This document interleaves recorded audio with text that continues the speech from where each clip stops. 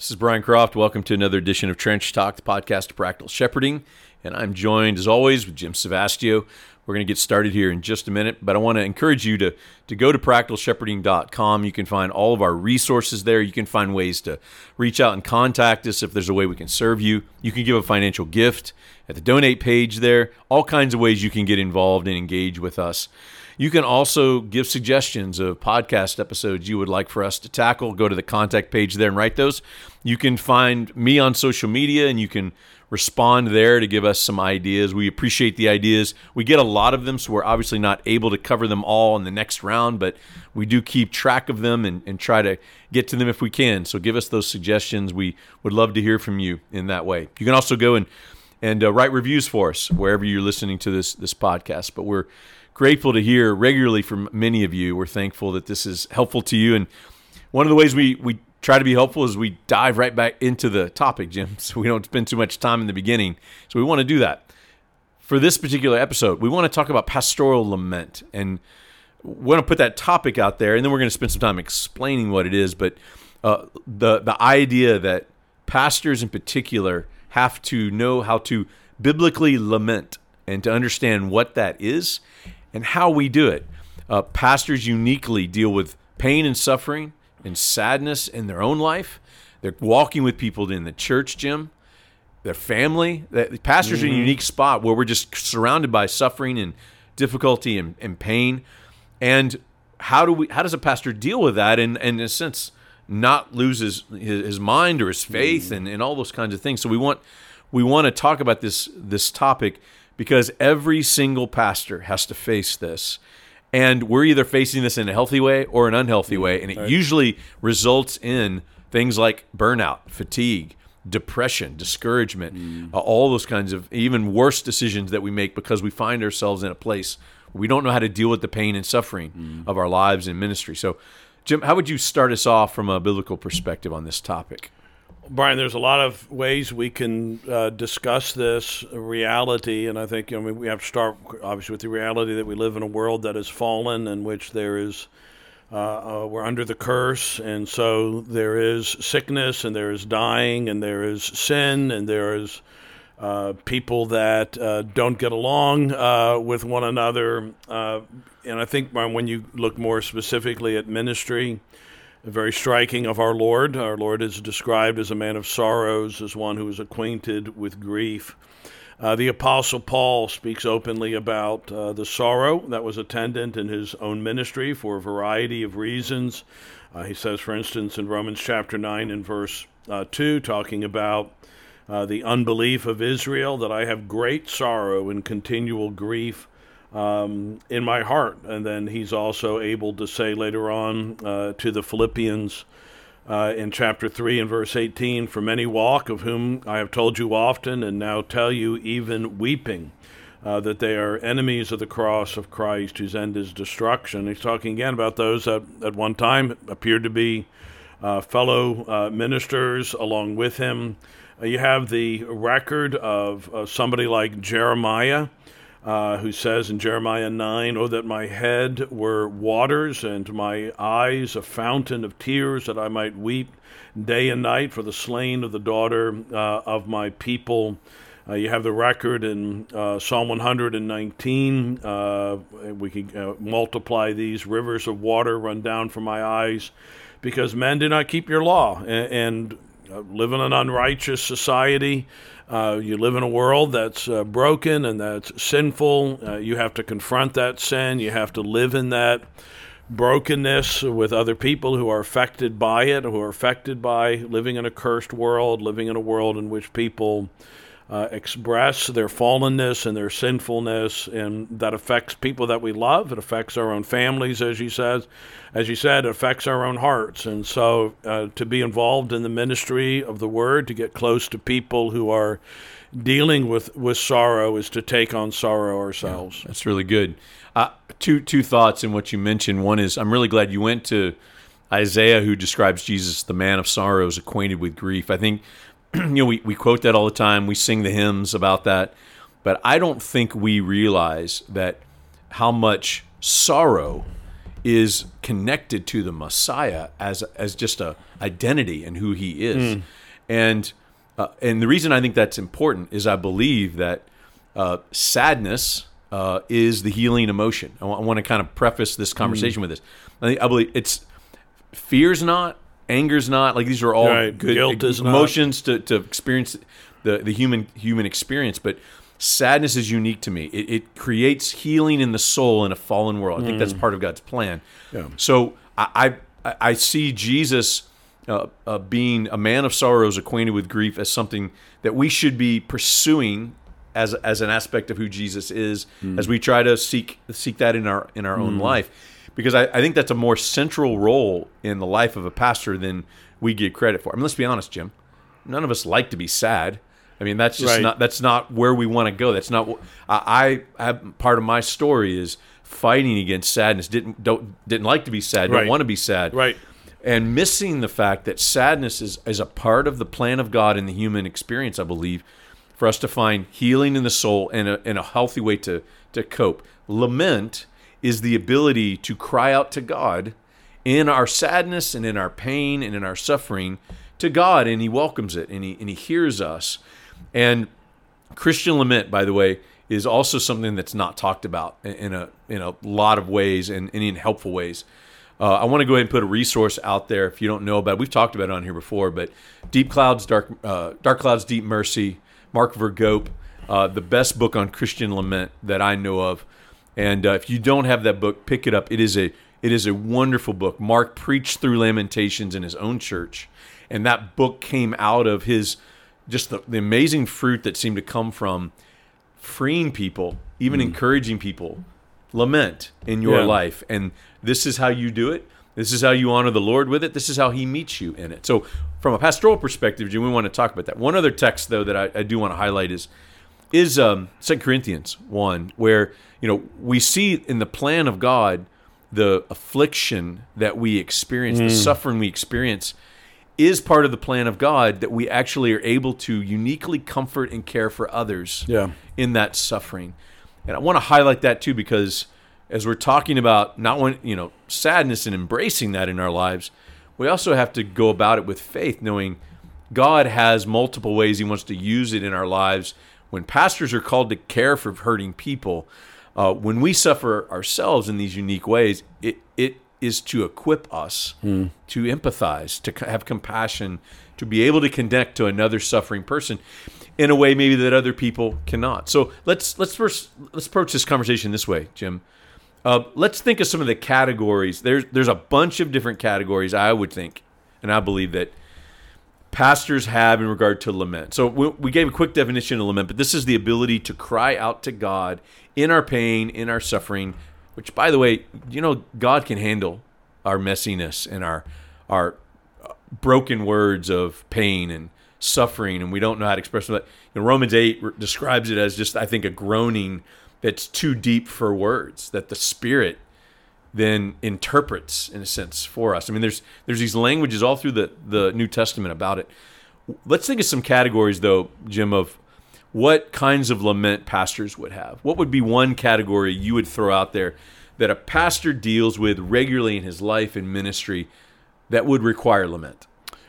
Well, I'm not going to categorize these in terms of any importance or top to yeah, bottom. We're just going to throw them back and say forth. the first one that comes to mind, and we've talked about this one, is the pain of people leaving the flock, leaving your ministry, leaving off the friendships and the family relationships that may have been forged over years together, maybe even over decades together. And when somebody just comes and says someday, we're not here anymore, you look out and the spot where they used to be, and you think of all of your life together, and it produces a pain and a sorrow in the heart.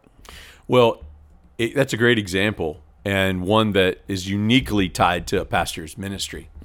And I agree with you. That is definitely an aspect of lament. Let's talk a minute on that. What do you think are some ways, healthy and unhelpful ways, pastors deal with that loss instead of lamenting, instead of embracing the sadness of it? Well, What's other ways pastors deal with a loss? Well, like I think that? the two ways. I think the two alternatives too often to lament is anger and guilt. And so you're either angry at that person, you maybe don't realize that they've undergone their own pain, that this has been difficult for them, that they have their own hurt that's caused them to do this. You're focusing on your own pain, your own sense of loss. That can lead to anger, or again, it can lead to guilt. You failed. You're a failure again. If you were a better pastor, if you were more caring, if you saw better, if you preached better, if you loved more, if you'd done this, if you'd done that. They would have stayed. You would have stayed. If you just had that meeting, if that meeting had just gone a little bit longer, if you'd had it a week earlier, if you had said this and not that, then all of this could have been different. You could have saved it. And so you feel really guilty. Or again, conversely, you find yourself being bitter and angry, and that when you speak about them, you don't remember, what they brought to you and contributed to you and the blessing they brought. All you remember is the end, and they hurt you and they hurt the church, and so there can be that anger. Yeah, those are two good examples of, I think, the classic ways to show up in that way, and those two ways I want to emphasize prevent you from engaging in the sadness of it. Right. Like you just don't allow yourself to go to the sorrow. Instead you go to anger. Instead you go to guilt, maybe even fear. Like fear would probably be, who else is gonna leave for the same reasons? The influences that family had on everybody, and so I want to take a minute to highlight that, Jim, because that's a great example of the way a lot of pastors process someone leaving. But what we want to emphasize is that's a great example of the proper response, the healthy response is just allow yourself to feel sadness that they're leaving. Take that to the Lord. I mean, take your anger, take your fear to the Lord. You can handle all of it, but there's that idea of lament is, God, I don't understand. I'm sad they're leaving. But sadness, you can see how sadness can be a healing agent, because those other things you're talking about just makes you just pile on that much more of failure, guilt, anger, which leads to bitterness. That is the slippery slope that comes with a lot of this. Yeah, and I think, as you said, Brian, I mean, our Lord is a man of sorrow. He wasn't a man of bitterness, and he wasn't a man of anger, and he wasn't a man of guilt, but he was a man of sorrow. There's no sin in that sorrow. Yeah. And there's certainly sin in the bitterness, and there certainly can be a lot of sin in the anger. Yeah. But that it is our Lord hurt, and it's okay to hurt. And I think that's to say that we can take that as a matter of faith and bring that sadness and sorrow to the Lord in a way that, take your anger to the Lord too, but take it there to be crucified, and take your guilt there to be crucified. But I think you can spread out your sorrow with a sense of his sympathy to entering into that sorrow and an understanding of it. Yeah, that's good. I'll throw another one out there. I think there is reason for pastoral lament as we care for suffering people that we love. Right. There's a unique burden that happens to a pastor when suffering in the church happens, because you have your own grief with it. You are trying to care for a whole church that's grieving and needs your care. Right. And then you have your family who's going to have their own version of grief. I think of a few tragedies that happened in our church, and I remember just the feeling uniquely overwhelmed at the idea that somehow now I'm supposed to grieve, I'm supposed to help my family grieve, and I'm supposed to help our whole church grieve in some way.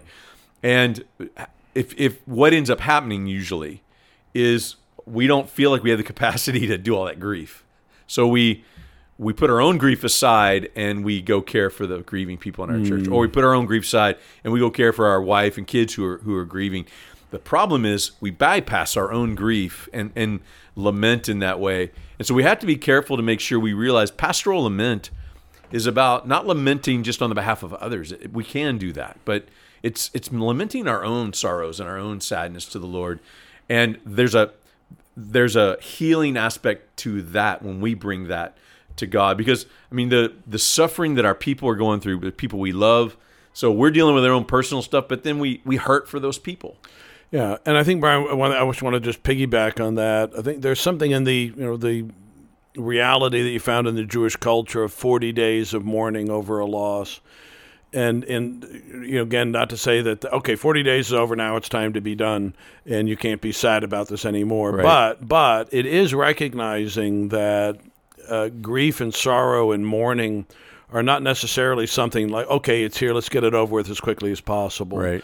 I think that's part of the American mindset, that sadness and depression, I think, are two different things. Yeah. But if we're feeling a little blue, we're feeling a little melancholy, our first thought is something's wrong, something's off, instead of something's human. This is actually part. What do I expect? This is what I should anticipate living in a world where people die, where families are broken apart, where miscarriages happen and stillbirths happen, and kids leave the faith, or they commit sins that break their parents' hearts, or sin is discovered in the home. That's not an unusual. It's here as the curse. In a sense, it's temporary. It's not always going to be here, but this is our lot, and this is the lot in life in which we minister. Yeah. And so to sit with it, to live long enough with it, and to remember it, and to allow it to linger, to allow a loss to linger for more than a day or more than a week, or even more than a month, I think is a healthy pattern that God gave to his people, particularly as you see it expressed in the Old Covenant. Yeah, that's an excellent point. And I think that one of the reasons we want to take time to talk about this in regard to this particular issue you're talking about, so many of the things you just listed, as you're listening, and one of the things that's rolling in my head is, man, those are so many things that a pastor just cannot fix. Right. So how do I respond to this? Well, and by the way, a sign that you do not know how to enter into sadness and sorrow and lament is your first response to all these things you can't fix is to try to fix them anyway. Right. And so my encouragement to you is to be mindful of, this is not a pastor's role. Oftentimes it's not about trying to fix something. Sometimes it is, but oftentimes it's sitting with suffering people and being empathetic and compassionate with them, and sit in their sorrow, with them. And that's actually how we minister to them in a unique way. So what's another aspect, area of lament for a pastor, you think, Jim? I think sometimes feeling ineffectual in your ministry, and maybe this is touched on what you said just a moment ago, and I want to put it, Brian, into three categories quickly. And one of those is that when an unbeliever for whom you're laboring remains impenitent, though you've been preaching your heart out evangelistically, you've offered Christ warmly and passionately, you have given both the warnings and the wooings of the Scriptures, the thunderings of Sinai and the sweet strands of Calvary, as people say. You've done all of that, and yet they remain unmoved. They persist in their sin. So that's one aspect of it. A second thing I have found sometimes is that when a believer is not comforted, you know that they're hurting, you know that they're struggling, and you may have designed a particular sermon series with them in mind, and you prayed for them, and it feels like it fell flat, or it wasn't the help that you longed for it to be, or the word is not producing the life-changing sanctification, that when sin is confronted or sin is exposed in the preaching, and you're thinking, I hope this husband hears this, I hope the dad hears this, I hope the mom hears this, I hope the rebellious kid hears this, whatever it is that you are challenging them on and pointing them to repentance and to faith and to Christ, and it just seems to go, nothing goes. It just bounces off like a Nerf gun, and you realize nothing's changed. Maybe you feel that a lot. Nothing's changed. Everything's the same. I've brought the word for a year. Everybody's the same. Nobody's deepening. Nobody's changing. Nobody's more like Christ, whatever it is. And you feel like a failure, or whatever the case may be, or you even struggle with your faith, Lord, or is your word powerful, or are these your people? Am I their shepherd? All of those things that come in with that kind of an experience. Those are really helpful things. And as you were mentioning all those, Jim, I was thinking about how so often all those things lead to discouragement in a pastor. Yeah. And and this is something to hear from this. One of the ways to deal with your discouragement is to allow yourself to feel the sorrow and sadness of the things that are discouraging you. Right. Instead, we just kind of sit in the discouragement. Well, again, what if sadness does heal the soul? What if that is true? What if that is the way God has designed things? You're just allow yourself to feel the sorrow and sadness and lament to the Lord over the things you're discouraged. That actually might be a really helpful way to deal with discouragement in our lives. Instead of just piling on and beating ourselves up like you were talking about. Say, so is it their hard hearts? Is it my ineffectiveness? Well, maybe it's just the way it is right now. And the way to deal with it is to embrace the sorrow of that. I have another one I want to mention that piggybacks really closely with what you're talking about, but I think it's enough to where it needs to be separately talked about. And that is a sorrow and lament over the clear limitations we feel as human beings. So that can show up in a lot of ways. I can't fix this situation. Right. It can show up as, I can't do things to the level or the capacity that I could do them 20 years ago. Yeah. Both of us have watched in both of our lives. We've been friends long enough to where neither one of us can do some of the things we did 10 years, 15, 20 years ago. And that's just part of life, but that's a capacity issue. That's a limitations issue. The physical limitations that we feel as pastors. I'll talk to a lot of pastors who are discouraged and don't know how to deal with just the physical pain they're in, or the limitations physically they have in some way that allows them to not be able. They used to be able to preach this much. Now they're more fatigued when they preach, or they're more they can't stay up late reading at night anymore. They whatever it is, but there's actually the sadness that comes by getting older and spending ourselves in the way we do. A friend of mine who's been in the ministry 25 years said this to me recently, in a very helpful way. He said, I can't read and comprehend and focus nearly as long as I used to be able to. And the adjustments he's talked about when he has to prepare his sermon, when he reads, what time of day he has to do that. He's had to adjust all of that. There are limitations, whether we acknowledge them or not. And those are things to lament. That as we get older and have the less capacity, let's find a strategy to work smarter, not harder. But on the other side, let's actually pastoral lament over acknowledging and seeing our limitations is an appropriate thing for us to embrace in regard to in sadness as a way to be able to deal with that. So maybe one more for you, Yeah. Well, can I have two more? You can. Okay. You can do whatever you want, Jim. Thanks, Brian. This is your podcast. No, it's not. So, just like mine. We can do whatever we want. I'm your wingman. I think that when I'm going to say, broadly speaking, the state of the church, we were talking earlier today, Brian and I met with another pastor, and we're having lunch together, and one of the things that's at least happened in my own life as I've gotten older is that I'm thinking more and more about the future. And part of this, I just had another grandchild, so I've got two grandkids. I've got a 3-year-old and a 1-month-old. And I'm thinking about the world that they're going to live in, and I'm going to break that down into two groups: the church, and then American society. If they grow up in this country, streams of water run down from my eyes because men don't keep your commandments. You look at the state of the church, and in some ways you say, the state of the American church. That there are some issues that are healthy, that are good, that are encouraging. But it doesn't take long, Brian, to be discouraged. It doesn't take long to be discouraged. Right. If you have a Twitter account and you follow pastors interacting with other pastors, you want to weep. I mean, you either want to tear your head out, tear your hair out, tear your head off. No, tear your hair out. Those both would be bad. Yeah, that would be bad. Well, the hair's not so bad. that can grow back, at least for some of us.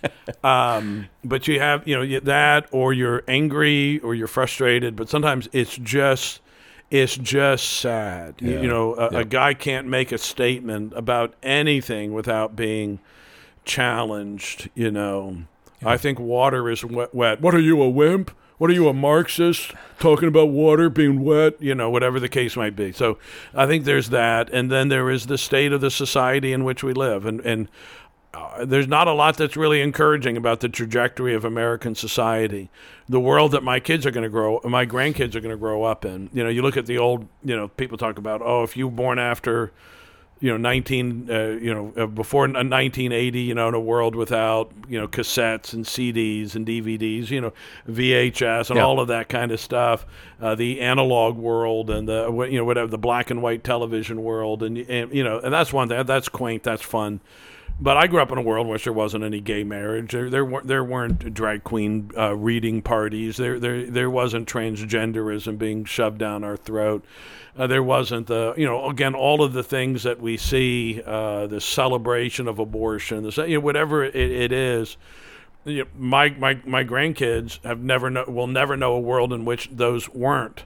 Those came into being in my lifetime. And what's it going to go? You look at it and you say, it's just sad. And are there things we can do? Yeah, certainly. I think there are things maybe as a church can do as we pray, as we labor, as we try to prepare things. But on the other hand, you look at it and it's just the sadness of a world gone mad in sin. And so the idea of the need to lament just the world we're in and where it's headed in so many ways. I think so. Yeah. I mean, just seeing where it is, and recognizing, because lawlessness will increase, the love of many will grow cold, and just that's. I think that's grounds for sorrow. I think you referenced Romans 8 earlier. The groaning of the world in which we live, and the longing for the Creation's world to groaning. come, right? And just longing for the world to come. Last couple minutes, I'd like for us to turn to, let's think of some just practical ways that pastors can engage lament in these different areas. So we mentioned several of these areas. Hopefully it resonates with a lot of the pastors who would be listening. But practical ways to engage the grief, engage the sad. How do we recognize, okay, I'm angry or I'm bitter. Okay, I need to deal with that. And so how do I engage this lament? How do I engage sadness? Let's maybe spend the last couple of minutes on some practical ways to engage with that. Okay, so the first thing I think we need to have this as a category. And it was very helpful to me. And Brian, you've helped me to see this, and Mark's book helped me to see this in ways that I'm trying to think, what am I feeling and where is this? And related to a number of these things we've talked about. Yep. And I realized, the futility of the anger and the futility of the guilt, but I thought really what I am feeling is a sadness. So I had to understand, I had to have a category for it. And then I think the difference between just being sad and what we would call lamenting is taking it to the Lord. Yeah. I think Mark may use this phrase in his book, faith-filled sadness. If he doesn't, then it's either that or something very similar to that. I've at least picked that up. Yeah, faith-filled sadness. So that works itself out in prayer. I think it's appropriate that it work itself out in our discussions with our friends and our family. Yeah. And that we say to people, and people ask me now, it's not uncommon when people say, "How are you doing?" I say, I'm sad. I'm facing a number of things, not in my own life, not in my own.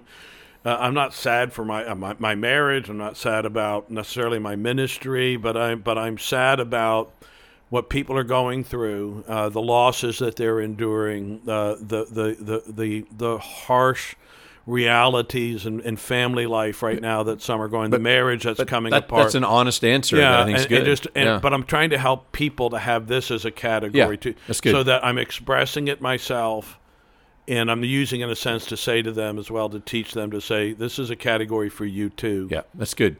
That's a great place to start. I would add to that, the knowing that you need to take your laments to the Lord, and one of the ways to engage this is to also take it to another human being. Mm-hmm. So sometimes our laments to the Lord, though they're all over the Psalms and throughout the Bible, can still feel maybe a bit abstract, sometimes connecting to another human in person. So I would encourage you to, I think a general practice as a pastor in pastoral lament is regularly lament to the Lord, connect to the sadness and the grief, and then share it with someone else who can kind of hold that spot for you, hold that space for you to be able to be sad and to lament and grieve.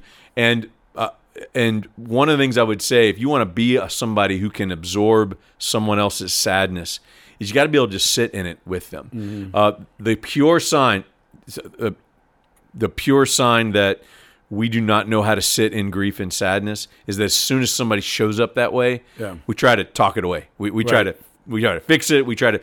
But we can't just sit in it. The ministry of presence is so crucial with grieving people, and the ministry of tears. And that's right. So I think the idea that we need to lament to the Lord, but then we also have to engage that grief with another person. And when Romans says, "Weep with those who weep," I believe Paul is capturing an idea that brings healing to the soul. It's when you connect to another human being in your sadness, and they will sit with you in it. So maybe one more practical thing? I would say I think there needs to be some kind of a public forum for this, and that is there's a recognition that a third of the Psalms are Psalms of lament.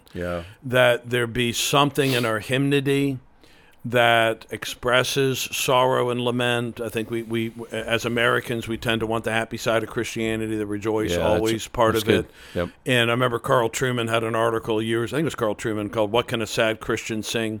And it was he was lamenting the reality that there was almost no lament in any Christian music anymore, whereas Christian music of the past had much of it in it. And so maybe connecting your people to some older hymns that in which this was a greater reality, as well as in our prayers, our pastoral prayers, or our prayers congregationally, that there be a time when we say, "Brethren, let's express our sadness and our sorrow before the Lord in this." It's good. My last practical comment on this is the amount of the layers of ministry that happens if a pastor embraces lament in front of his church. So to preach those Psalms. Right. I preached lamentation shortly after I read Mark's book. I was so impacted by it. And that was incredibly fruitful in our church because if it did nothing else, it gives the congregation the category of lament. Right. What do I do with this? So, but pastors to grieve in front of your people. I made the mistake, it's part of my story, but I made the mistake for many years as a husband and as a pastor to think my role is to not show up sad and grieving. Right. That's the way I'm strong for the people who are hurting. And that's just not at all the way. It's the exact opposite of what we're talking about. And I learned it's the exact opposite way of I made my wife feel very alone in suffering because I wasn't suffering with her. I did the same thing to our congregation. When I started to allow myself to grieve with them and did it publicly so people could see me grieve, they engaged their grief. And I think that's the unique spot. If a pastor embraces this idea, he can minister to his congregation through his own grief. And I think that's the key to grieve in all three of these areas. When you're grieving yourself, your family's grieving, the church is grieving, one of the ways to kind of activate all of that together is that the pastor grieves, and he grieves with the people who are hurting with him. So, Jim, would you take a moment as we wrap this, just pray for, one, pastors to be able to engage this, but also to give them strength and grace as they do it. Our Father, we thank you that you have a heart to be afflicted in our afflictions. We thank you, Heavenly Father, for a Savior who was a man of sorrows and acquainted with grief.